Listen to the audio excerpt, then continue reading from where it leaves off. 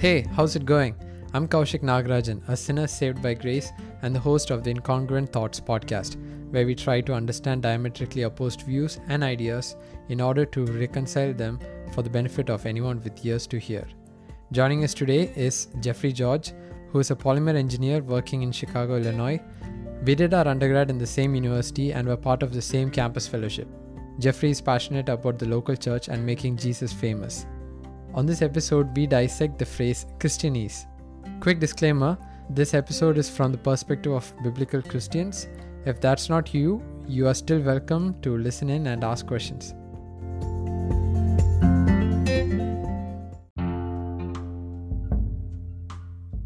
Hey Jeffrey, welcome to the podcast. It's great to have you on. How are you feeling today?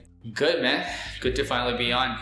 It's pretty amazing to see that you're going to be the Joe Rogan of Christian podcasts. So I see that you're trying to elevate yourself to that level. So excited. Yeah, my hair is also balding, so probably we'll get there soon. Well, you got a bit of time. What, Joe Rogan's what, 40, 45? Or maybe older than that. So yeah, you got time. Awesome.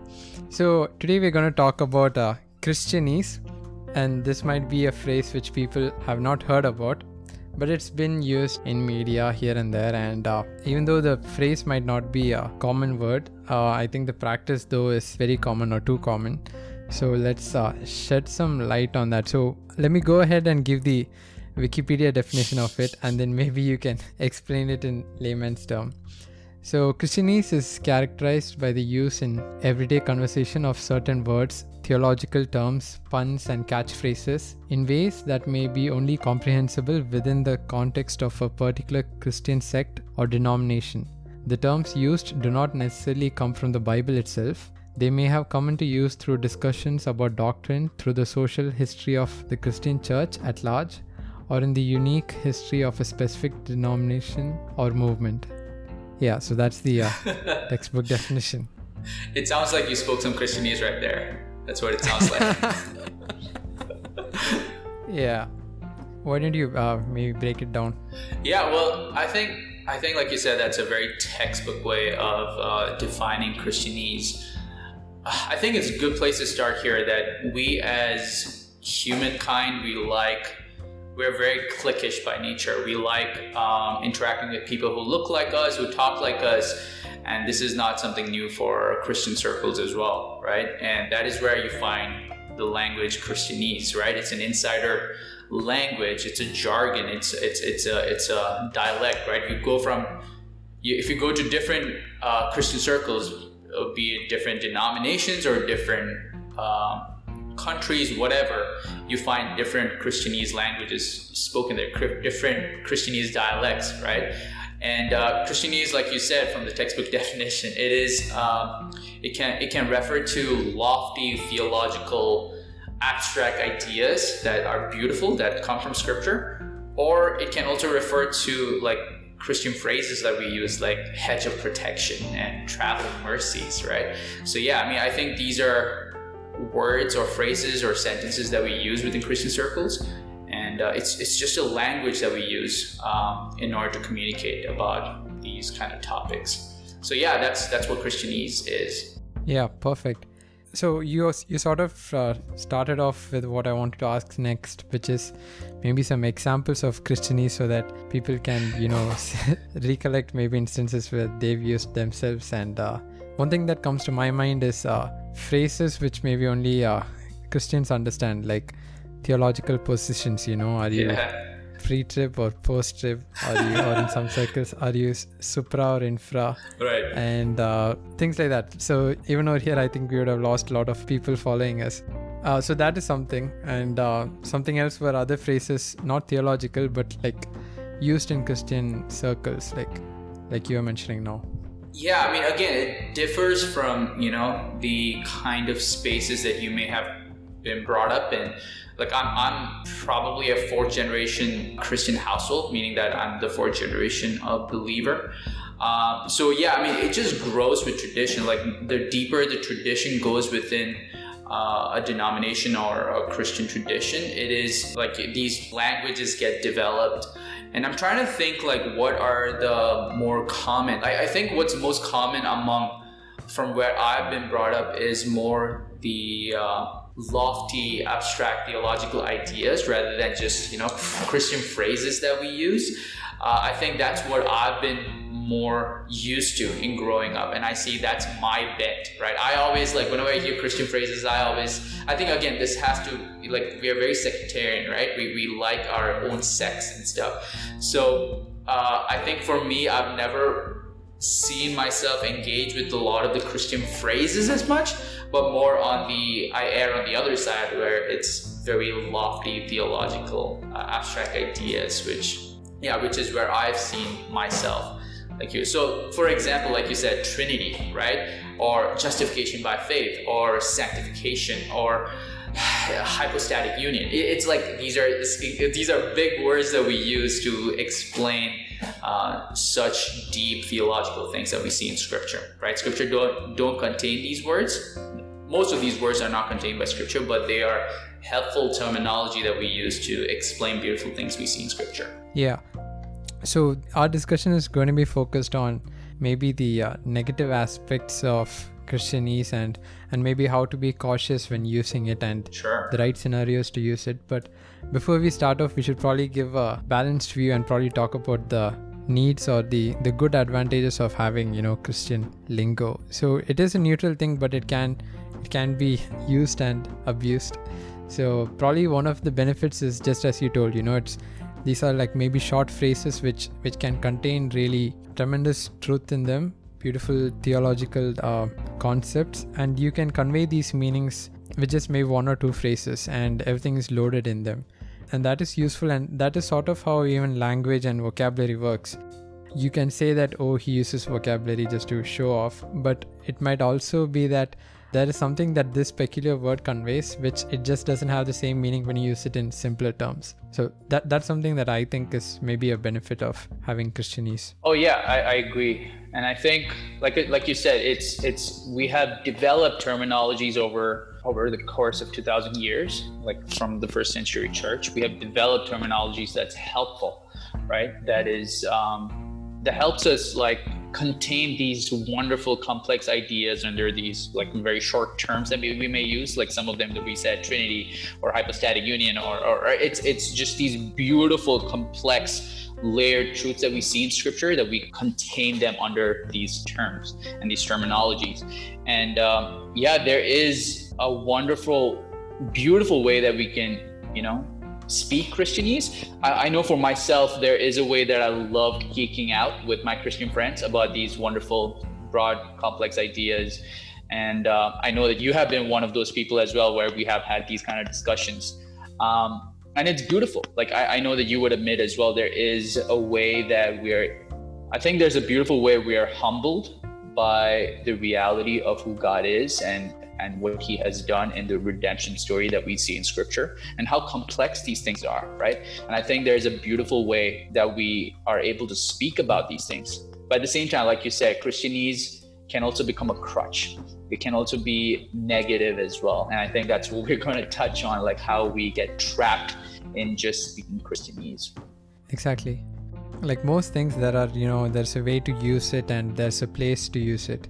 Just to talk about maybe why we end up with this thing and where it can cause issues is the aspect that we like forming our own cliques, our own sects and our own groups, our own tribes. So we still have that, and the issue is that is not really compatible with Christian living and the biblical examples laid out.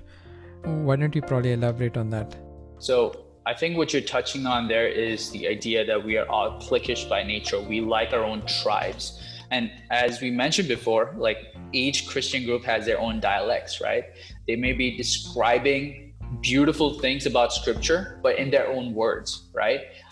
Each denomination or each tradition may have strengths and weaknesses, but again, there is a culture that forms within these traditions as well. And they use that as cultures, the words that they develop to convey these ideas. So if you take two different people, like I know your background is very different to mine, right? And there have been definitely ways that I've noticed you speaking you using certain words or languages that is very foreign to me from my Christianese speaking culture. Does that make sense? It can be so, but that's the thing. I think there should be a level of humility, recognizing that we are all people who have the privilege of being in the kingdom of God.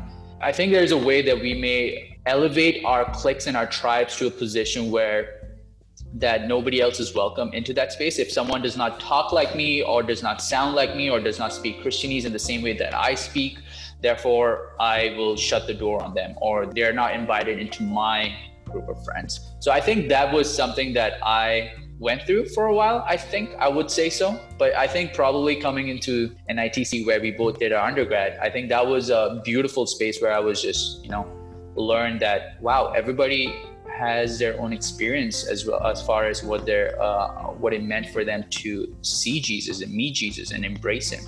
And the way that they convey their ideas are going to be different to how I convey them. So I think that was a wonderful space where slowly I started unlearning a lot of the, things that I hold on to very tightly and say that, I'm not allowing these people into my space. But I think that is also probably happened in our friendship as well, where we learned to communicate well these ideas. Yeah.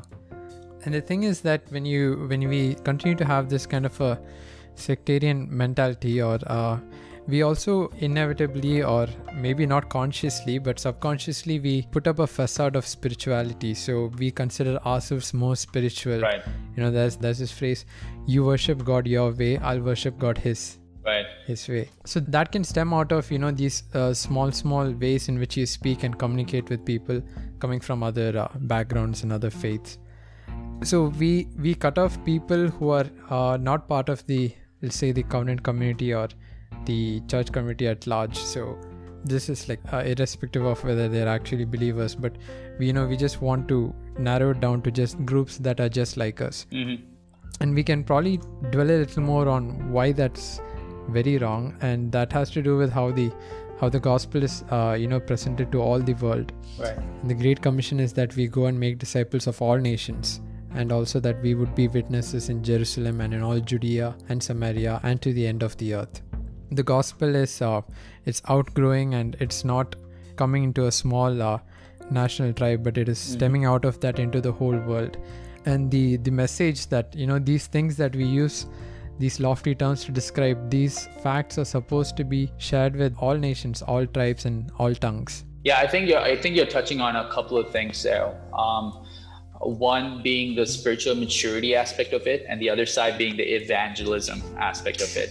So let's look at spiritual maturity for a second. Like, one of the things I've learned in my time as growing as a Christian is that theology, or the study of God, is meant to be lived out. That it is meant to be lived out. It's not meant to be locked up in this high stratosphere of where we have these lofty, abstract theological conversations. But no, it is meant to be grounded in our lives, right? God's word has implications for our lives.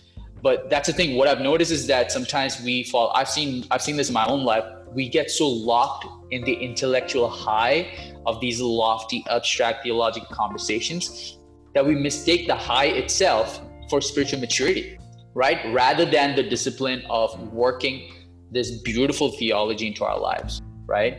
I've seen that in my life so many places, where sometimes I judge a person for not being able to have these kind of conversations and mistaking that for spiritual maturity, right?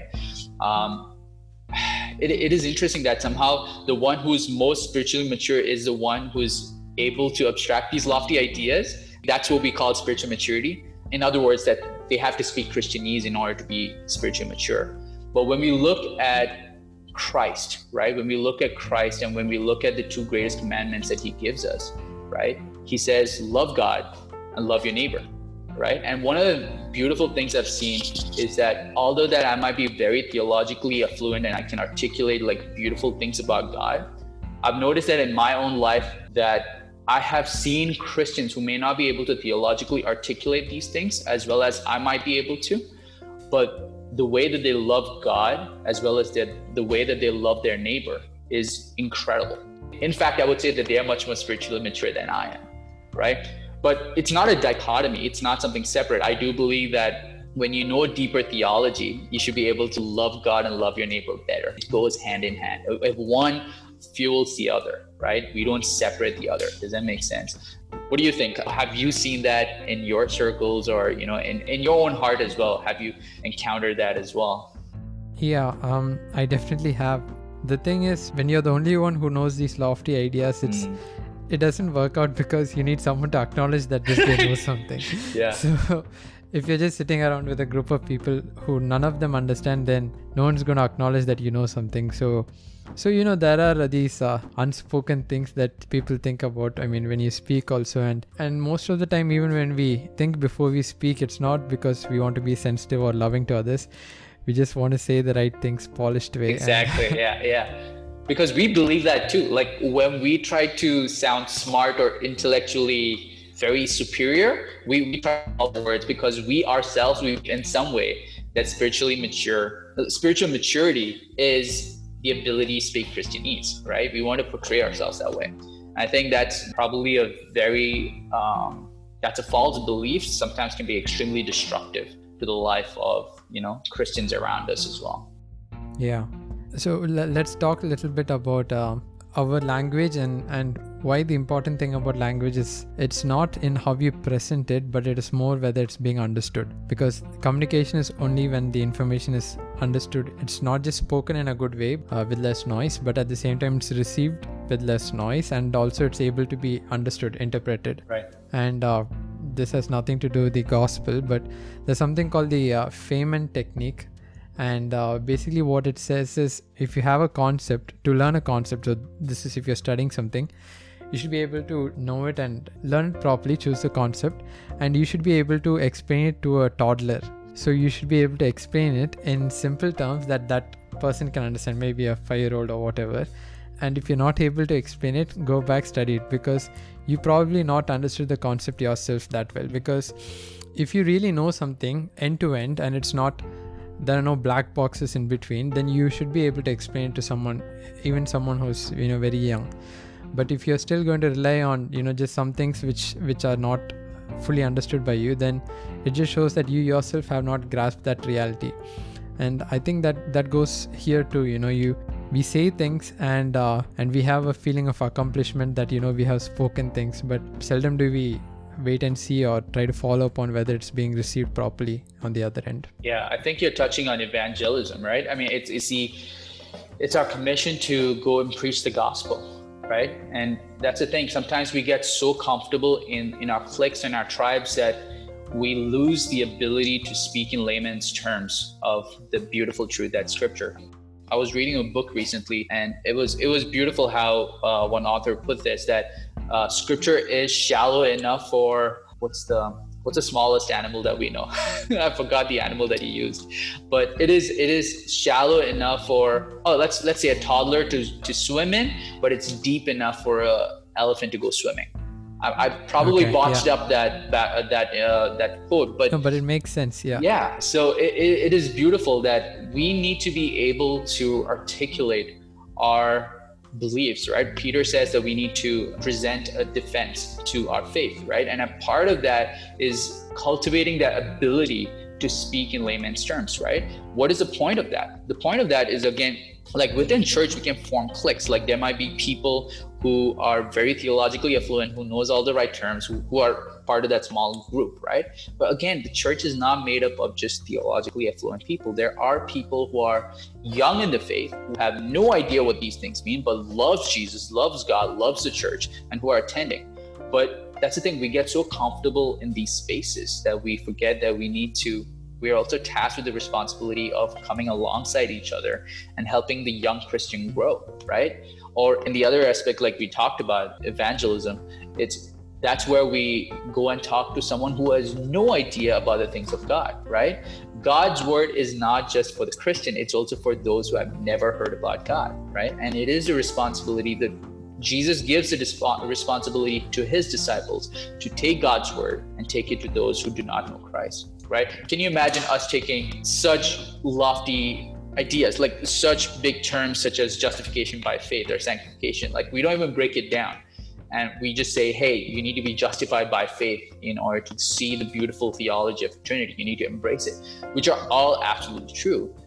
But the person, like you said, the person has no categories. They have no mental faculties. They have not been exposed to this in any way, shape, or form. Right. And that's why I'm saying that we sometimes get so locked into this space of where we just have theological conversations with such big terminologies, right, that we forget to speak in layman's terms. Yeah. And what you've just highlighted here is actually the hard thing that Bible translators have to go through, you know, because they have to convert these truths from the Bible into languages, in some cases where there's no even written script for those languages. And not only that, try to explain these phrases, and they may not have a single phrase for that. And in those instances, we are going to touch upon this, but because words, they make sense only when it's understood maybe in the context of a story Absolutely. Or in an action and things like that. And that's the thing about the Christian faith, is that our message is not in, we don't idolize one language over the other, unless you're a KJV only. But so it is important that the Bible is the word of God, and the message is for all, in all languages. And that's different from some other sacred texts where it's very important to recite it in the original language and chant it out and things like that. We don't do that in the Christian faith. And that is not a useless pursuit. It is an important one, because unless the word is understood, then only it bears much fruit, you know. Right. You can do it, and many times I'm guilty of that too. I just say things and do things, and I feel like, okay, I've done my part. I've shared with this person, when in reality that person might not have understood much. So we've discussed a bit about these things. We'll probably talk about something, you know, practically what people can take away from this. Sure. So on two things. One is the aspect of spiritual things being just an intellectual high and not being a reality and played out in our life. Sure. And the other thing about how to communicate truths in ways that are understandable by people. Sure. So a couple of things. One, I think, like we talked about, like spiritual maturity, I think first and foremost, we need to always have a heart posture of humility. There will never be a point in this life, on this side of eternity, there will be never a point where we have arrived or where we have become perfectly sanctified, right? All of life is grace, right? Our ability to obey God's commandments, or our ability to follow Christ, or our ability to, it's not even our ability, it's God's work. Again, remembering that, but even our own disciplines and whatever we may have cultivated, these are all by God's grace, right? Without God working in our hearts, none of these things happen or even have meaning. That's something that we have to remember. Again, I think it's good to reiterate, Christianese there is good in it, right? Having terminologies and terms which contain these beautiful theological beliefs that we see in scripture, it's beautiful. But again, we should not use that.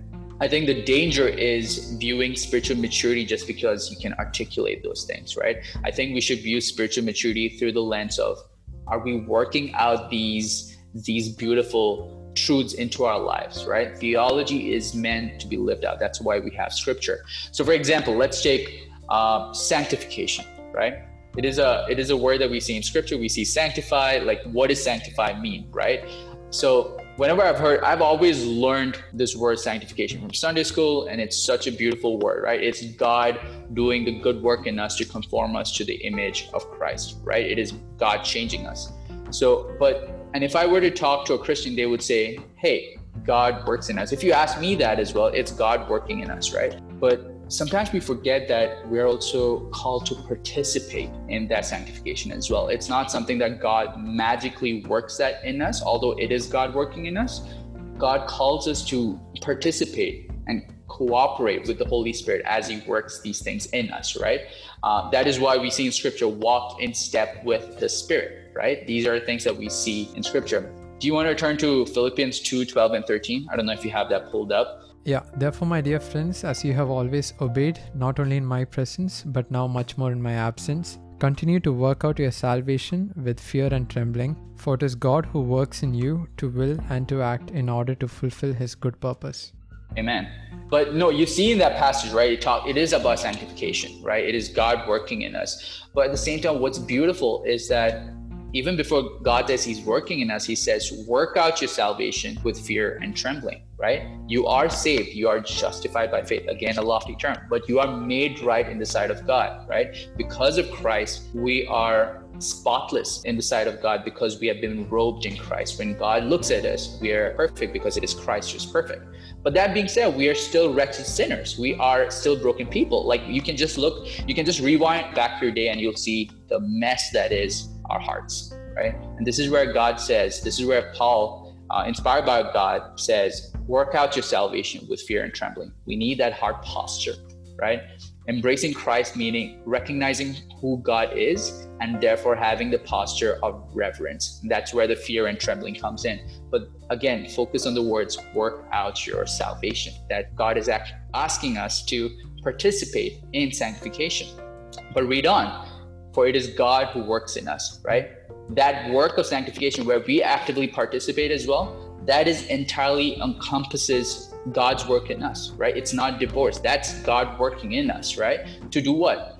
To will and to work for his good pleasure, right? What is God's good pleasure? It is what his will is. It is what he desires for our lives. And he desires our will and our work to align with his good pleasure. So yeah, that it is sometimes very easy for us to divorce these theological truths from our life. We disconnect it. But I think one of the things that we can do and even explore in our own hearts is see whether we can cultivate the practice of connecting these beautiful truths into our own lives, work it into our lives. Yeah, perfect. And on the other aspect, maybe I can pitch in over. So how to communicate in a way that people understand. I think one thing that is probably underrated is analogies. I think analogies matter a lot. And I think what are analogies? Sorry. So analogies are basically maybe small stories or examples or concepts explained. Yeah, like parables that Jesus used, right, to explain beautiful things. Yeah. So to explain one concept, which is probably abstract, we use another story which the audience might be familiar with. And so in that way, he can connect. So if I'm talking about God's love is great, I can talk about how a mother's love is for her child and how she's going to forego eating herself one night just so her child can have food. And then I can connect it to how the Bible says that even if a mother forsakes her child, God will not forsake his child. So now we are translating that phrase of the love and the emotions and the meaning connected with it. So just as we've shown, even in the Bible, there are so many analogies, even like the incident about how Nathan comes and rebukes David about his sin. He explains it with an analogy. And so analogies are quite important, especially for those who do not understand concepts. So think about it from the perspective of someone who hasn't been growing in the Christian covenant community. Like for example, so when I became a Christian coming from a Hindu background, I clearly remember the time when I was in church and I didn't understand any song that whole week. I had to use the index in the Bible to find a book in the Bible. So now I take it for granted now, but there was a time like that. And so the thing with the analogies is that you need to be conscious about who you're speaking to, what they understand, and whether they are on the same page with you. And using stories or illustrations really help to draw out the biblical truths. And maybe as a disclaimer, I'm not saying that preaching should be only storytelling on Sundays, but explaining things, even in conversations in a way that relates to the scripture. I'm not telling to speak devoid of the word of God. So that would be my suggestions on how to communicate a little more effectively. And for those who are probably listening or maybe they're in circles where they are not understanding things, I would say please reach out and ask people to explain, because people are more than willing to explain, and sometimes even if it's for the wrong motive of self-glorification, I've observed that people are very happy to help, and share, and maybe they get a kick of feeling like they did something good for that day, but still, like, it's a win-win for everyone. I remember clearly when I think after 2 or 3 weeks of attending church for the first time, I messaged one of my classmates who used to attend there too, and he gave me a text file of like some 25 songs, and he asked me what genre you want, and that was the time when I didn't know what that phrase meant. So he sent me everything from CCM to rap music, Christian rap music. That is awesome. So yeah, mostly like people are happy to help in case you don't understand. And if you're on the other side of the table, I'd say try to go the extra step to make sure that you are understood. Right. I think along with all that, I would emphasize the importance of relationships, right? We need to do this relationally with people. Like we need to invite people into our own spaces, right? And it is in these spaces that we cultivate trust, and as well as we understand people and the type of language that they use, what backgrounds that they come from, what culture, and even to that extent, what kind of analogies are helpful, right? Without these kind of relationships or these kind of settings where we cultivate trust, we won't understand how to communicate. Perfect. Thank you so much, Jeffrey, for hopping on. It was a pleasure. Take care, brother.